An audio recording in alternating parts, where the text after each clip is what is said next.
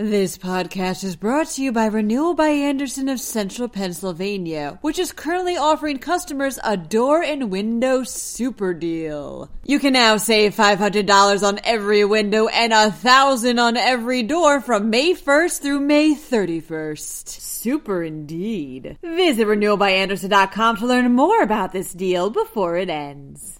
A 76-year-old woman has been charged in a cold case after DNA testing disproved her story about a goose bite. In Pittsburgh, rescue plan funds might go towards alleviating residents' medical debt. A man somehow managed to steal an antique railing.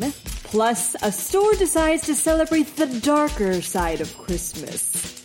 I'm Claudia DeMiro, and you're listening to Today in PA. It was August 1987 when Judith Jarvis's husband Carl was found dead in their Millerstown home from a gunshot wound to the head, reports Penn Live.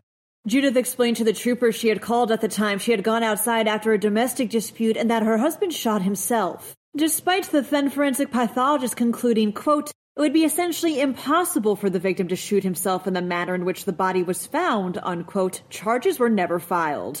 Now, decades later, recent DNA testing has concluded blood found on the pajamas Judith had been wearing that night belonged to her husband and was not the result from a goose bite like she had originally claimed. The now 76-year-old was arrested yesterday on a murder charge and denied bail. Pittsburgh might use funding from the American Rescue Plan Act to help alleviate residents' medical debt, reports the Tribune Review. City council members will consider legislation introduced by Councilman Bobby Wilson yesterday that would allow for $1 million of these funds to go towards this initiative. This would be done by partnering with New York-based nonprofit RIP Medical Debt to buy dischargeable healthcare debt directly from hospitals and forgiving it. The legislation elaborates how this would apply to residents who received care on or after March 30th, 2020, and who have a household income less than 4 times the federal poverty level. Anyone who has debts that are 5% or more than their annual income would also qualify. Additionally, account balances must have been written off as bad debt, and hospitals must consider the accounts to be dormant.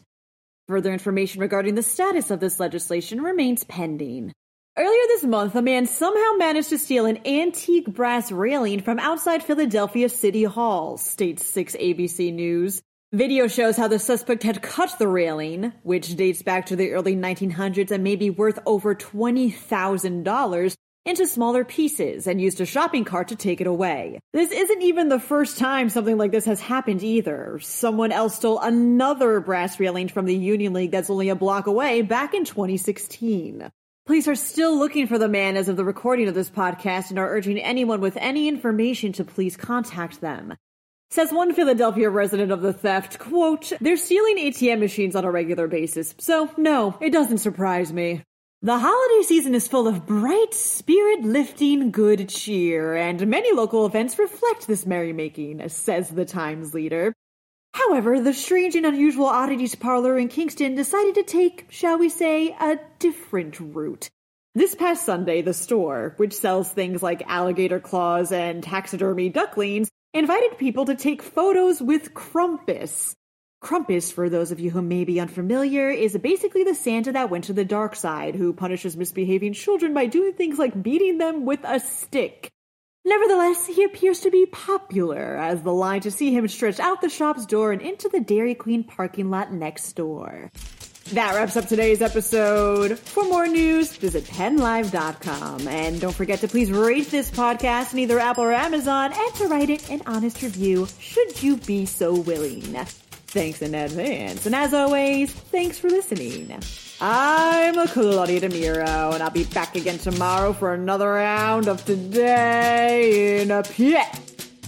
This podcast is brought to you by Renewal by Andersen of Central Pennsylvania, which is currently offering customers a door and window super deal. You can now save $500 on every window and $1,000 on every door from May 1st through May 31st. Super indeed. Visit renewalbyandersen.com to learn more about this deal before it ends.